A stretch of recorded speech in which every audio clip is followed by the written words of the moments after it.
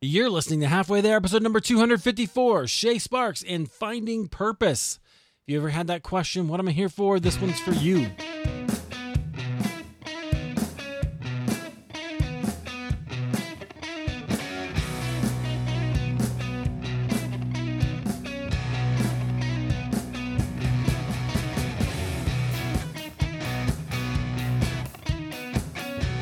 Well, hey friends, welcome back to Halfway There. This is the show where we have honest conversations with ordinary Christians about today's Christian experience. As always, I'm your host, Eric Nevins. Thank you so much for being here.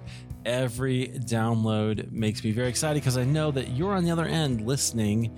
And my hope, my prayer before every show is that you'll be encouraged. You'll take some action. You will remember that God has not forgotten you. He is with you. So, friends, today we've got a really great conversation. I'm excited about this one. Our guest, she is the CEO, but it's not the CEO you think. She's the Chief Excitement Officer, which I love, of Sparks of Fire International, a certified fearless living coach and trainer. And she's also got her own podcast called The Power of Investing in People, as well as the co-founder of the Firestarters book project. I'm sure we're going to hear all about all of those things.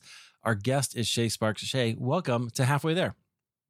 Oh, thank you so much for having me, Eric. It's just an honor to be on a friend's podcast. So yeah, thank you. That's right. We've been around online spaces. We got a chance to meet each other in person a couple of years ago at Podcast Movement. That was fun. Yes, that was really great. Which is hard to believe. It was 2 years ago. I know, right?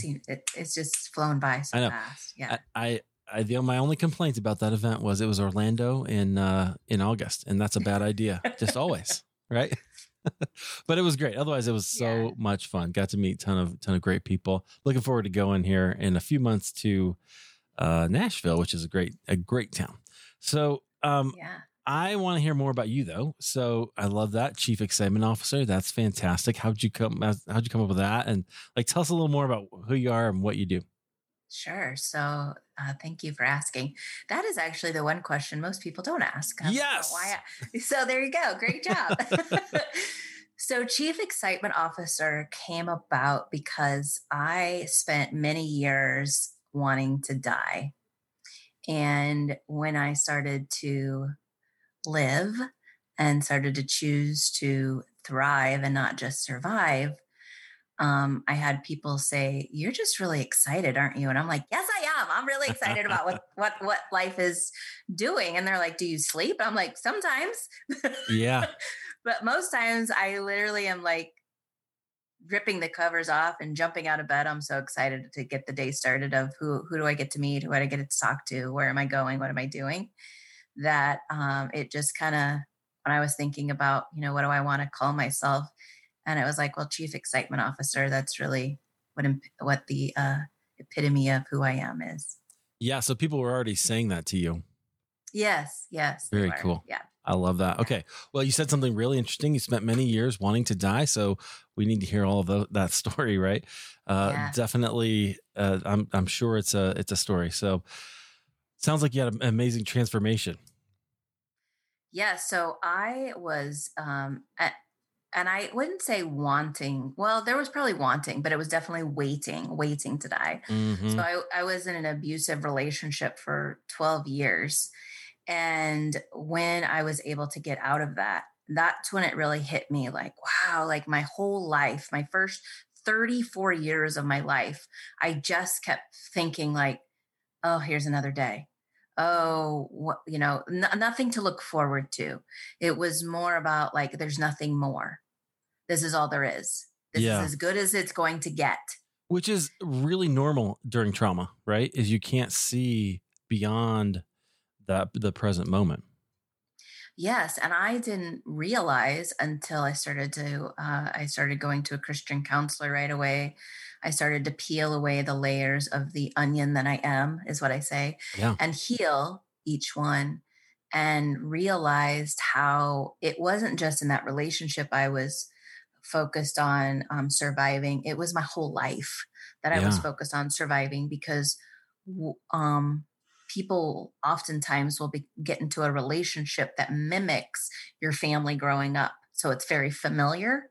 Mm-hmm. And when I one of the books that I read when I was going through that healing process was Women Who Love Too Much and the book Boundaries. And I didn't know how familiar my ex-boyfriend was to my parents, to my brothers, to my grandmother. So they took, like, those were my core people in my family.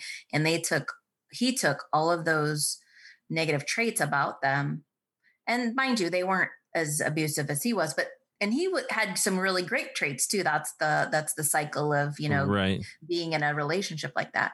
But he had them so, like, to the nth degree. Like, it was just so horrible that I was like, okay, part of this is really familiar, but I didn't really grasp it until after and was able to see something different. I thought everyone was manipulated by their significant other, by their family. I thought everyone was sarcastic. I thought no one really showed, I didn't know how to show love or receive love because I didn't really see it growing up, and I didn't see it in my relationship. Okay. I want to talk a little bit about manipulation. Yeah. But then I also want to go back into your kind of childhood as well, if that's okay. So, of course. Because I've been thinking a lot about manipulation recently, and I'm really struck by, even in the church, I'm a seminary trained guy, and I care a lot about what happens in the church, how often some of our arguments and the things that people say are so manipulative, and it's starting to freak me out a little bit, right? So, because it's kind of grooming. And like you said, you have this kind of way of, once you're manipulated, you sort of don't see it anymore after a while. Right. Yeah. Well, you said the word grooming, and I think that's the word that I've been hearing lately when pedophiles will go after their prey, right? They start grooming them, and I'm like, man, how often do we, sit in a conversation with another person, and there's these little tiny nuances that they say that are literally doing that, grooming them to let us go to the big thing that we're going to go, oh, well, that's normal. Right. Yeah. I mean, marketing is manipulation in some way, shape, or form, right? They're marketing to us to manipulate us to buy, right, to believe that we want it. Right. Yeah. Which is an interesting, for a business owner, it's an interesting paradox, isn't it? Sometimes, how do I do this in a way that gets people to buy, but without, like, totally being a jerk? So interesting. Okay. That's a whole nother discussion. We'll have to have that some other time. So I want to go back into your story. And okay, so you grew up, where did you grow up? Yeah, I grew up on a farm in the middle of Iowa. Oh yeah. Okay. I remember Iowa. So which part of Iowa? Cause do you know I'm from Iowa? No. Did we never have that conversation? I don't think so. I grew up in Des Moines. Okay. So I'm from Baxter, which is just outside of Newton. Yeah. Yeah. I know where that is. Right. Oh, that's so funny. I know. I didn't realize that. Yeah. Very cool. Okay. So farm in Iowa. Yeah. Okay. Tell me about that. Well, it's funny. So, I think my brothers and myself grew up in different houses. Okay. Even though we didn't, we just have a different experience because they were doing the chores. They were doing all the farm type things. Mm-hmm. And I was doing what I did or doing what I could. But to me, it was like not enjoyable. Like that was the worst thing. Like I was a big city girl. Like my brain was already like, as a kid, like I don't like this farm life. And I realize now it's because I'm an extrovert. So even going through 2020, being isolated was so difficult for me. So it's really about being on a farm is very isolating, especially in Iowa with the winters. Right. Sometimes you would get snowed in and you'd be out there for, could be a couple of days before you went to school because there was so much snow drifts. So, right. Yeah. And they're so huge. it was, So to me, it was, I don't even want to say it was bad. It was okay, but it's all I knew. It was just not a loving, caring home. We went to church every Sunday. And so I think it was about between the ages of 8 and 10 that I realized my family was churchgoers, not Christ followers. Oh, tell me about that. Well, we would go to church every Sunday, and then it was like we'd get home, and then my dad would shift to not being loving and caring. But at church, he was kind of like everyone's Oh, friend, yeah, yeah. right? So everyone wanted to talk to him. But when we got home, I call it kick the cat. He would like treated everyone else in the world. He would do anything for anybody. But when we got home, it was like, no, he didn't have time for us. He didn't have time to, even talk to us or anything like that. So it was, and he didn't, when he talked to us, it wasn't a nice talk. It was always, he was always angry. That's mostly Wh- what he showed us, is how so angry what he was. effect did that have on you?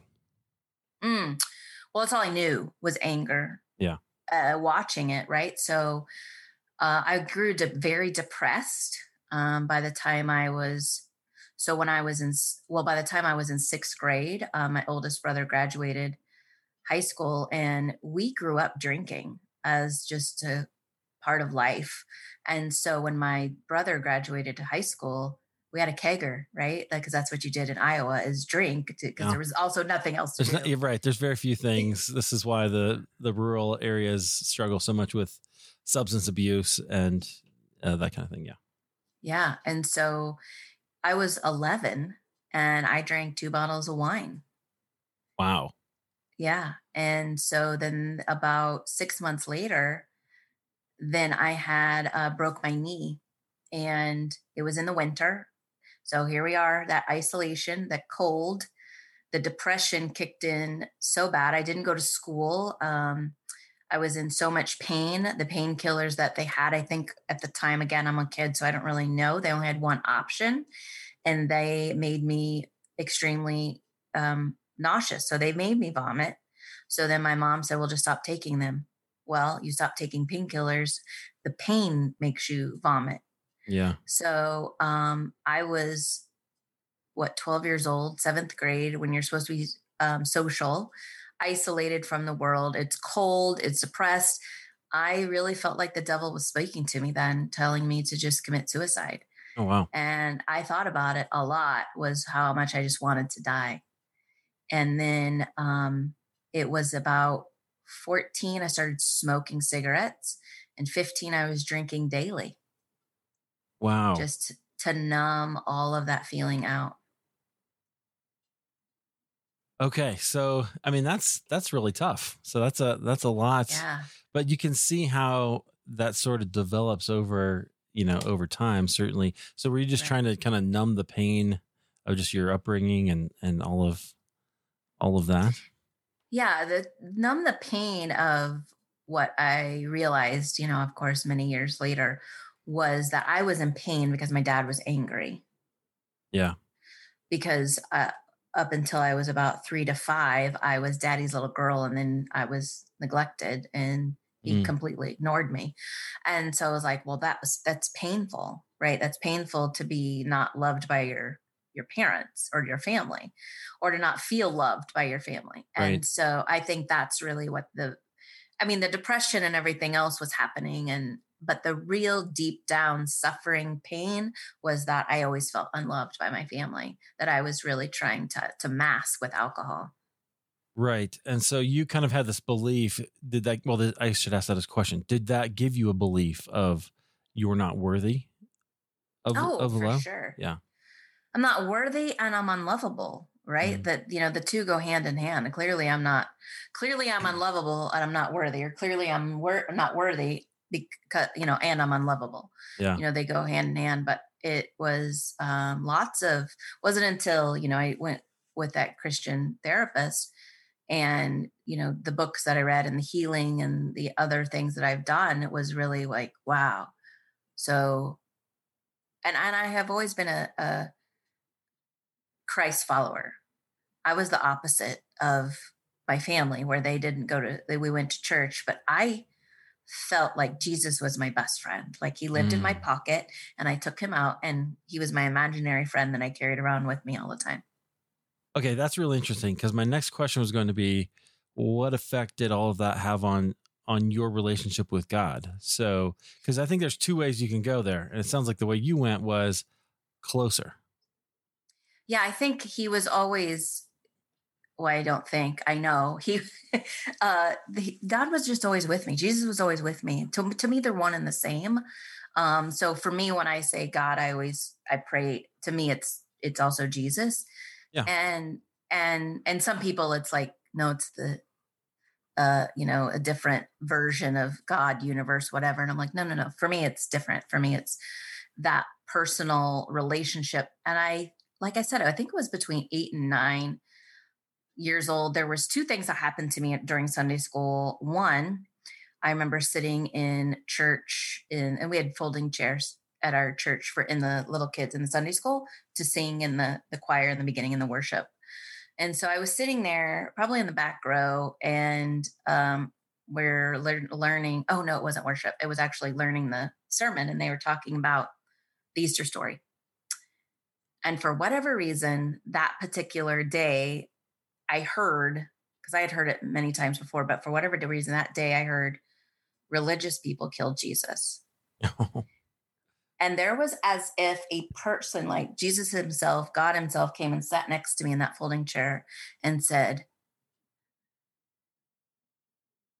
Jesus was spiritual. Jesus loved everyone.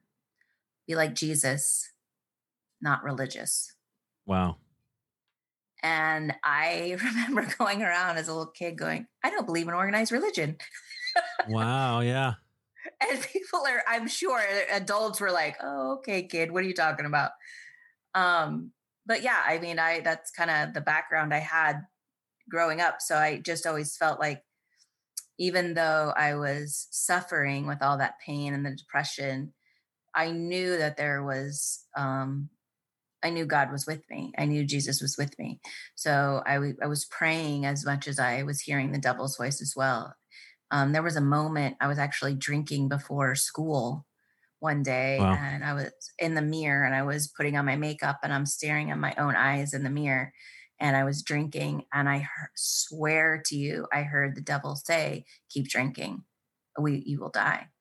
I will take you. Wow. And it kind of scared me.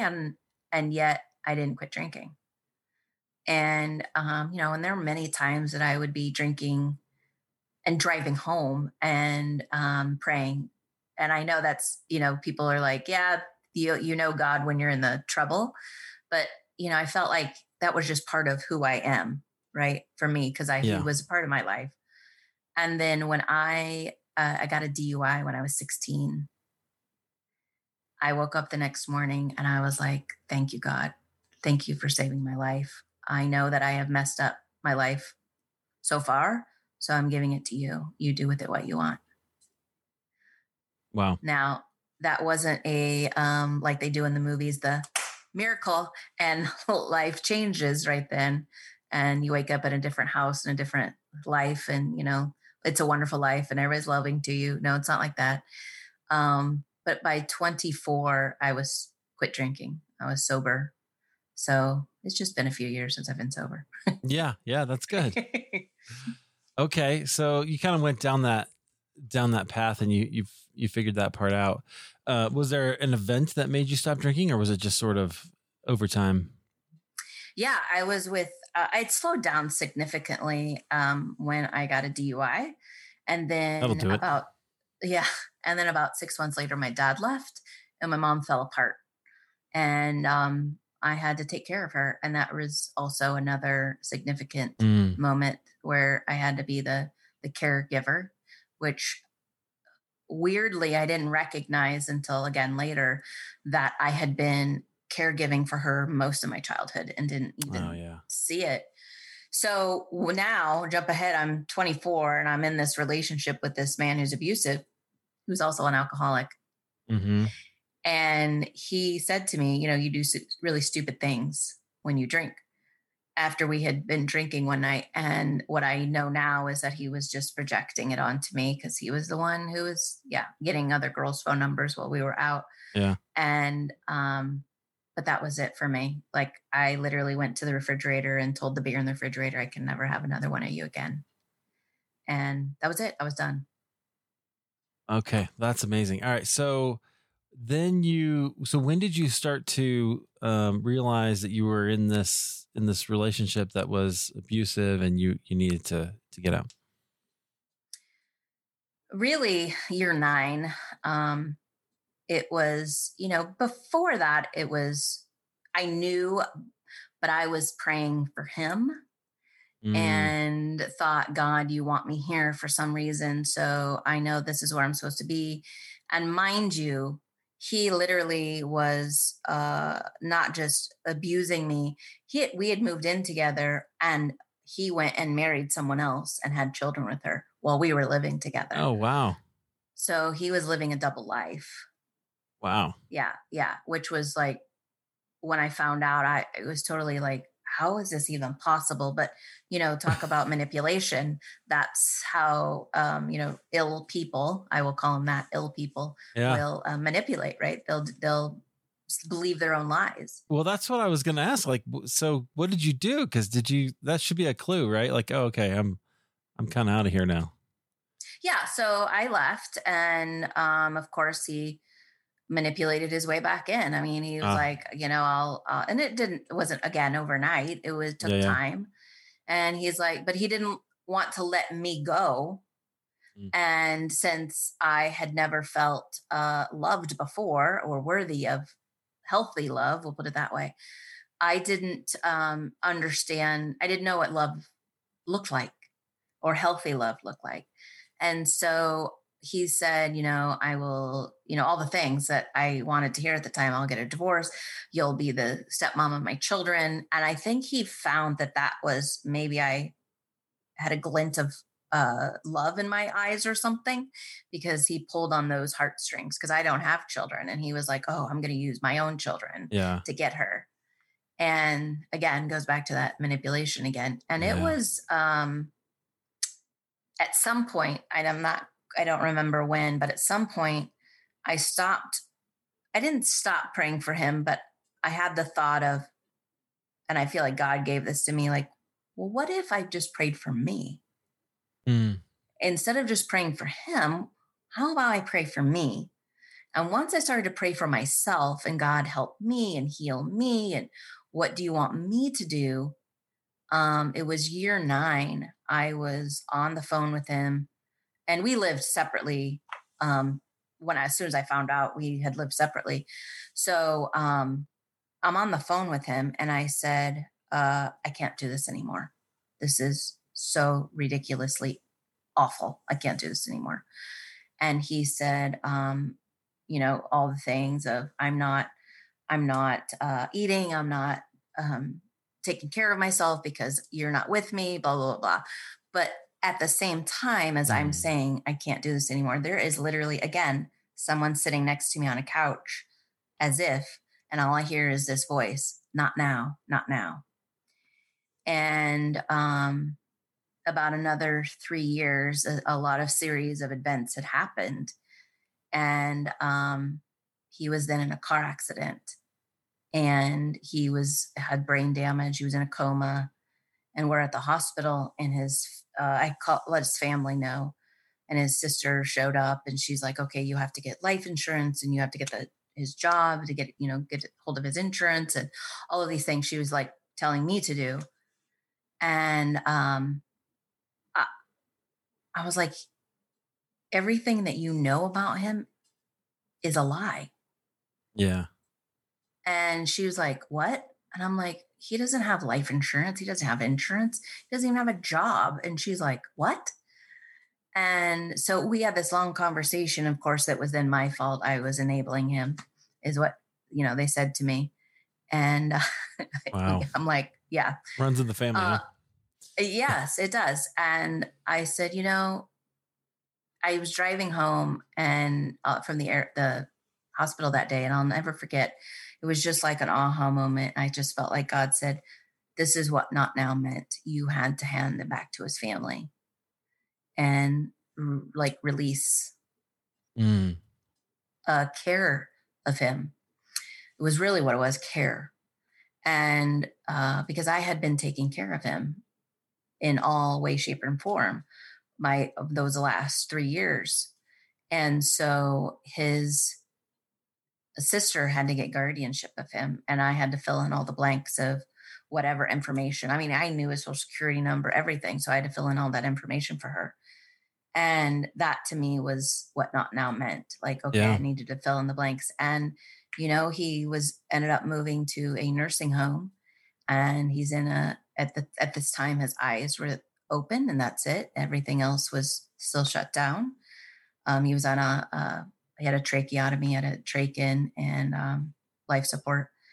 But he was communicating with his eyes Wow. and would blink. And so I went in, and his sister begged me to go in, and I had to break up with her. I had to Wow. basically tell her, like, this is what's been going on, and I've been trying to leave, and blah blah blah blah, and I am like handing out all this over to you because I can't do this. And they were still at the point, still trying to get me to take over, and I'm like, no, no, no, no. Um, and so finally, I said, I went, and she's like, please go see him. And I was like, oh, I don't want to, but I did. And he was asleep when I got there. And finally, he opened his eyes, and I said, can you hear me? Blink your eyes. And he blinked his eyes a whole lot. And I said, do you know who I am? And he just stared at me. And I repeated the question, and I got the same Mm. response. And I just looked at him, and I turned and walked away, and walked out of the nursing home, and had this overwhelming sense of grief. Yeah. But there was a hint of relief. Yeah. And I had already started with the Christian counseling literally in the first week of the accident happening, and just really trying to be like, okay, what is it that I don't know that I need to know to make sure this never happens again? And so that kind of led me down the self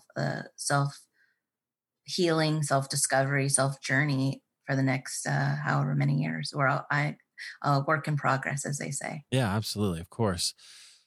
All right. Well, really interesting. So I often ask about the sort of dark night of the soul, but kind of that whole episode is the dark night of the soul for you. I honestly think the first 34 years was the dark night of my soul. Wow. Yeah. And so it's interesting. You can look back and you see how the Lord was with you, and he was kind of guiding you little by little. Did you ever feel abandoned during that time? Of course, but not by him. It was more my family. Yeah. That I felt abandoned by. But not the Lord. He was always in my pocket. Riding along with me. So do you remember that? This is silly, but there was a game called Pocket Gods. Do you remember that? Like, it was you probably never saw it, but it was like you could have your own little island, and you were the god of the island, and you could do whatever. It was silly, but you made me think of that. Haven't thought of that for a long time. Very good. So interesting. That's so powerful, Shay. So I really would love to hear more about your story and how you began to discover who you were, because I think that's really interesting. I get myself in so much trouble when I talk about the self, and how, newsflash, you have one, right? We all have one. Jesus had a self. So self does not equal bad, right? So that kind of is one of my hobby horses. So you went on this journey. So where did that take you, and what were the kind of things that you learned, and how'd you learn them? That's such a great question. So I think for me, I was so giving that I forgot of self, forgot of me, to the detriment of me. And I just kept saying, like, this is what I'm supposed to be doing. This is what I'm supposed to be doing. Is caregiving for someone else, giving care to someone else. Like I said, I realized my mom, I was doing that my whole life, going up in the church. There were lots of times where, it might be the pastor's wife or the elderly or somebody, needed help, and I would go and clean, or, I'm a little kid, but I would go and clean and whatever, or, take care, whatever was needed. And it was almost as if, I'm trying to remember, even my mom was like kind of coaxing me to do that, but I really don't remember, honestly. The book Boundaries is what's coming to mind. It was so instrumental in realizing that when they say on the airplane that you have to put your mask on first before the other person. Yeah. It's when you grow up thinking you just give, give, give, give, you have no idea that you even have needs yourself. And so I didn't know I had needs. I thought if I had needs, that means I was a bad person. And the reality is we all have needs. It's not bad at all. In fact, it's how God designed us. Well, so that's really interesting, right? So we get it's not bad to have needs, right? Like I think Right. that's the hard part. There is this sort of Christian tradition, and it's good, right?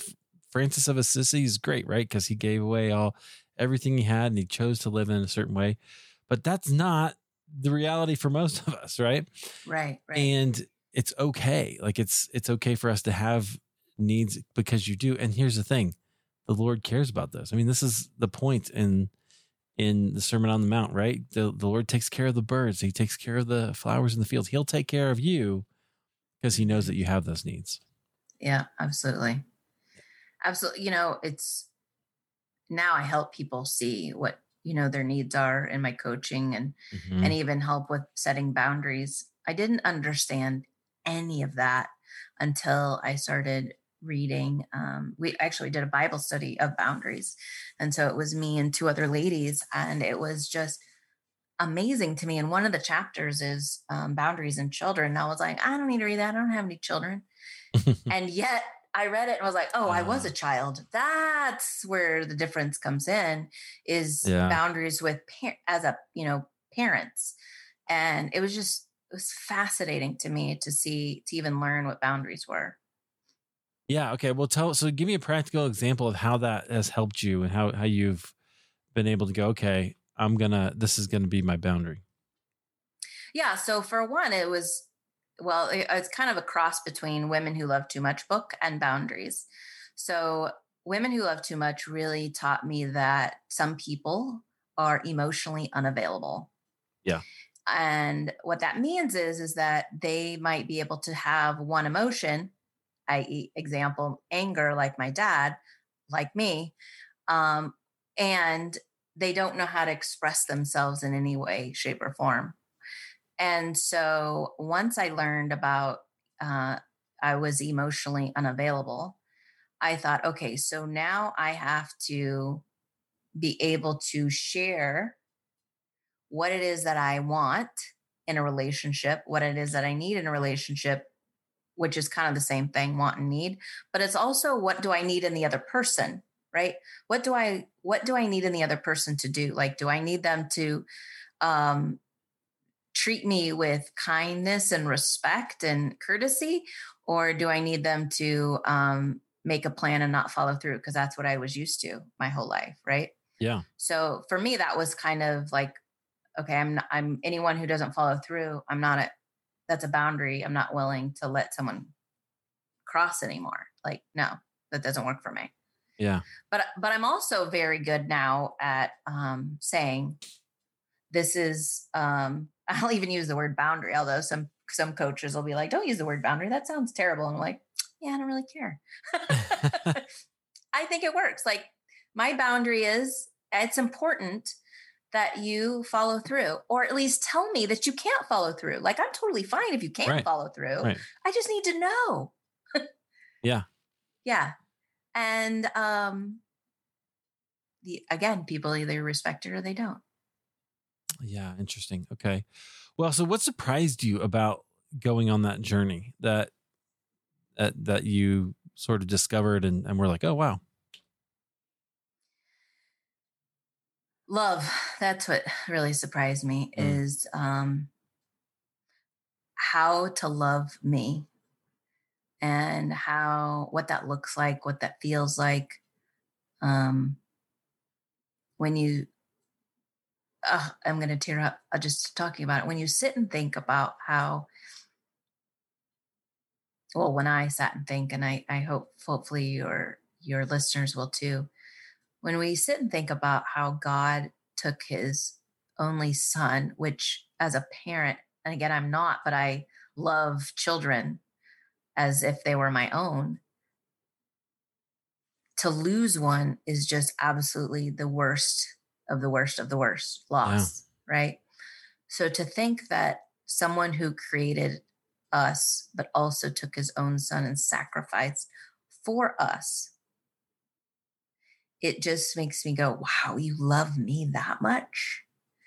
And so when I would sit with that and close my eyes and just feel what that felt like, it it just expands your heart in such a warm hug type of feeling, that like as if there were hands holding onto your heart in the center of your chest and just having this warm feeling throughout your whole body. I thought, now how can I feel that way about myself? Mm. And, growing up, it was this inner negative self talk for most of my life. And when I would look in the mirror, I would hear what my ex boyfriend would say to me. And one day I was out shopping, trying on a dress, and was with my girlfriend. And I looked in the mirror, and I was no longer his voice.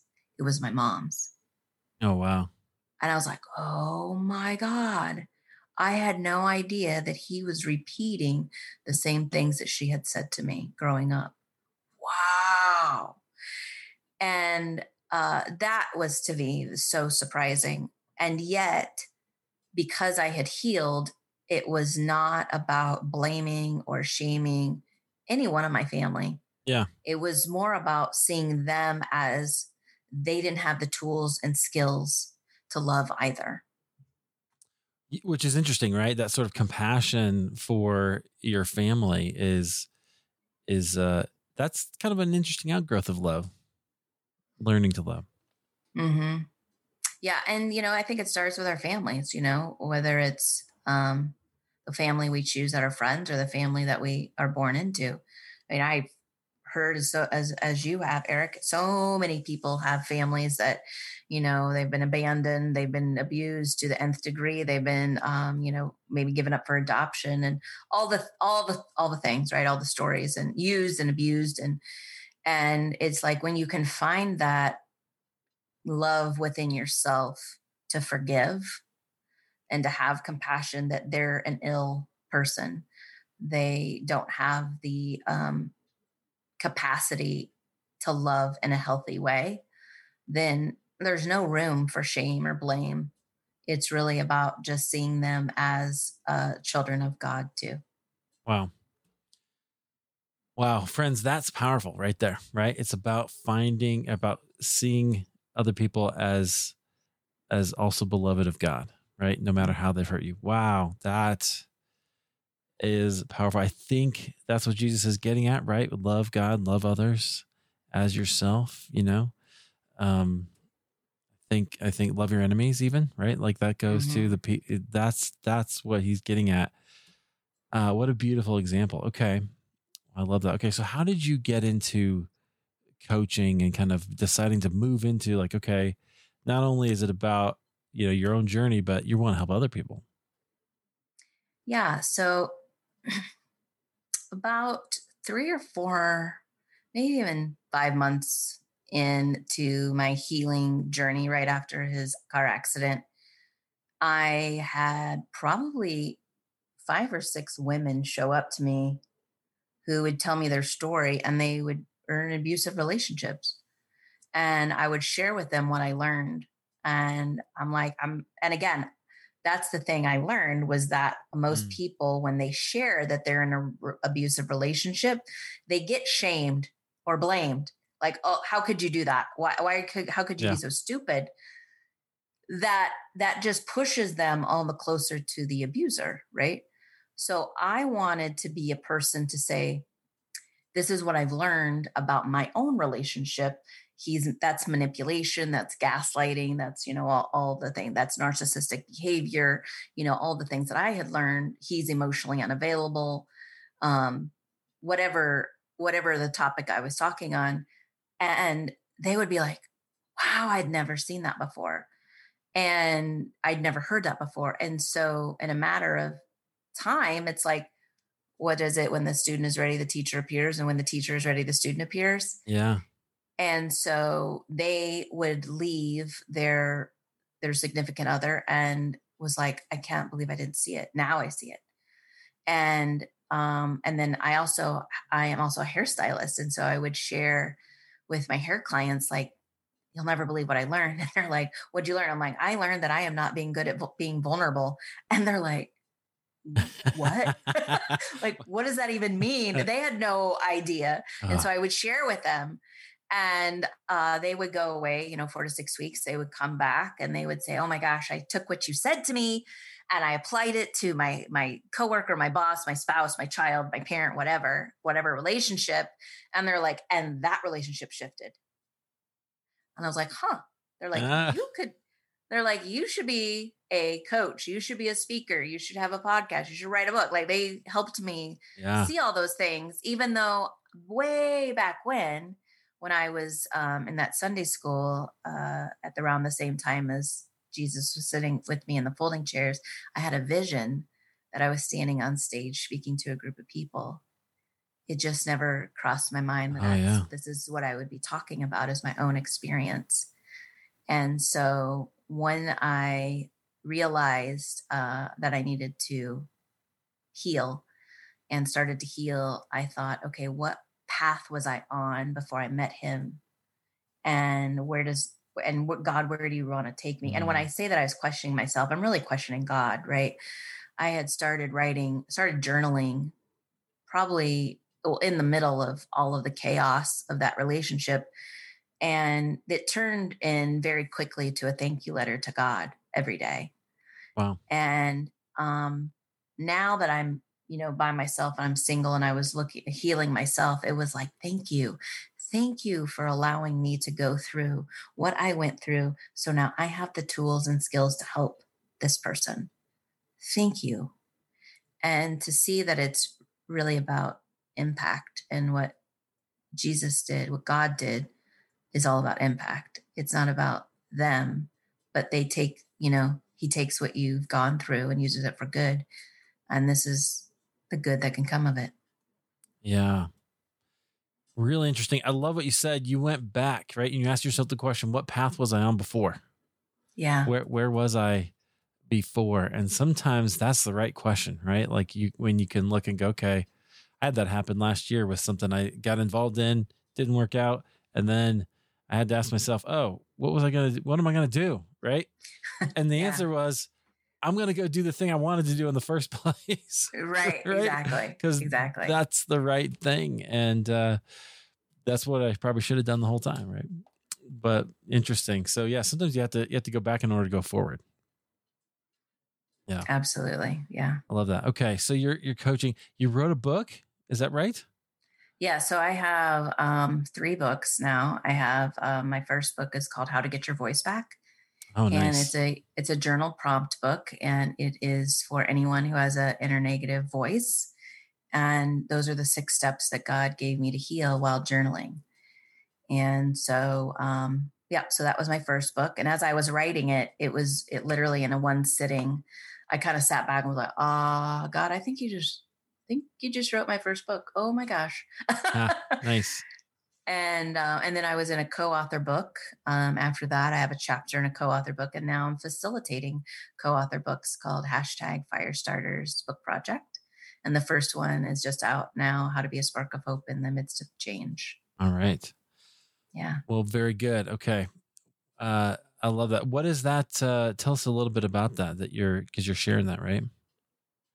Yeah. So the Firestarters Book Project kind of came out of 2020. I was in shutdown from the salon for 2 months.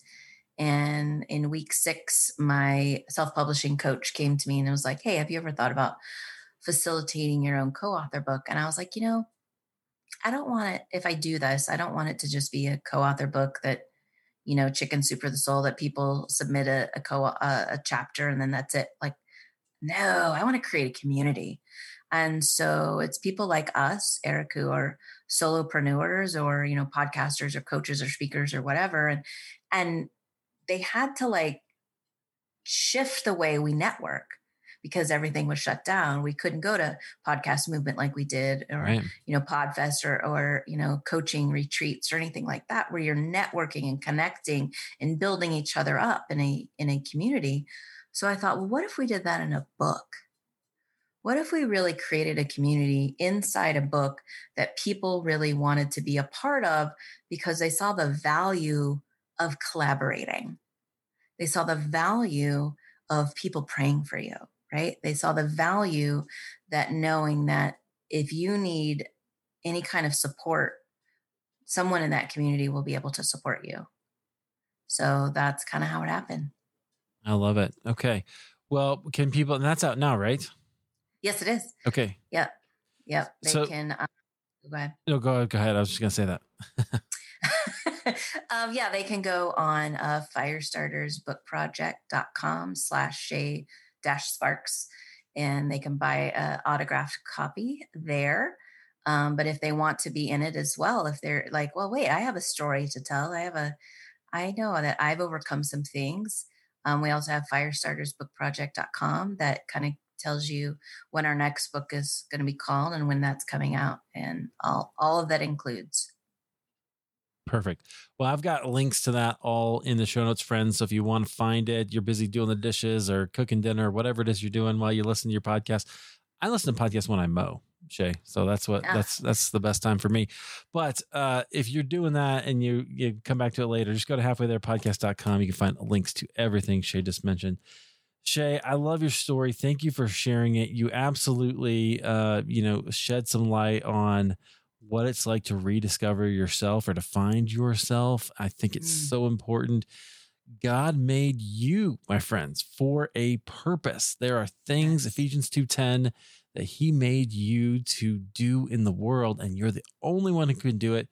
We need you. So you have to figure that out. And if that pulls on your heart, take one step. Just take one step and then keep going. All right, Shay, I'm preaching. What do you have anything you wanna leave us with? Yeah, actually. So when I said the teacher is ready, the student will appear, it started off with other women who had experienced trauma.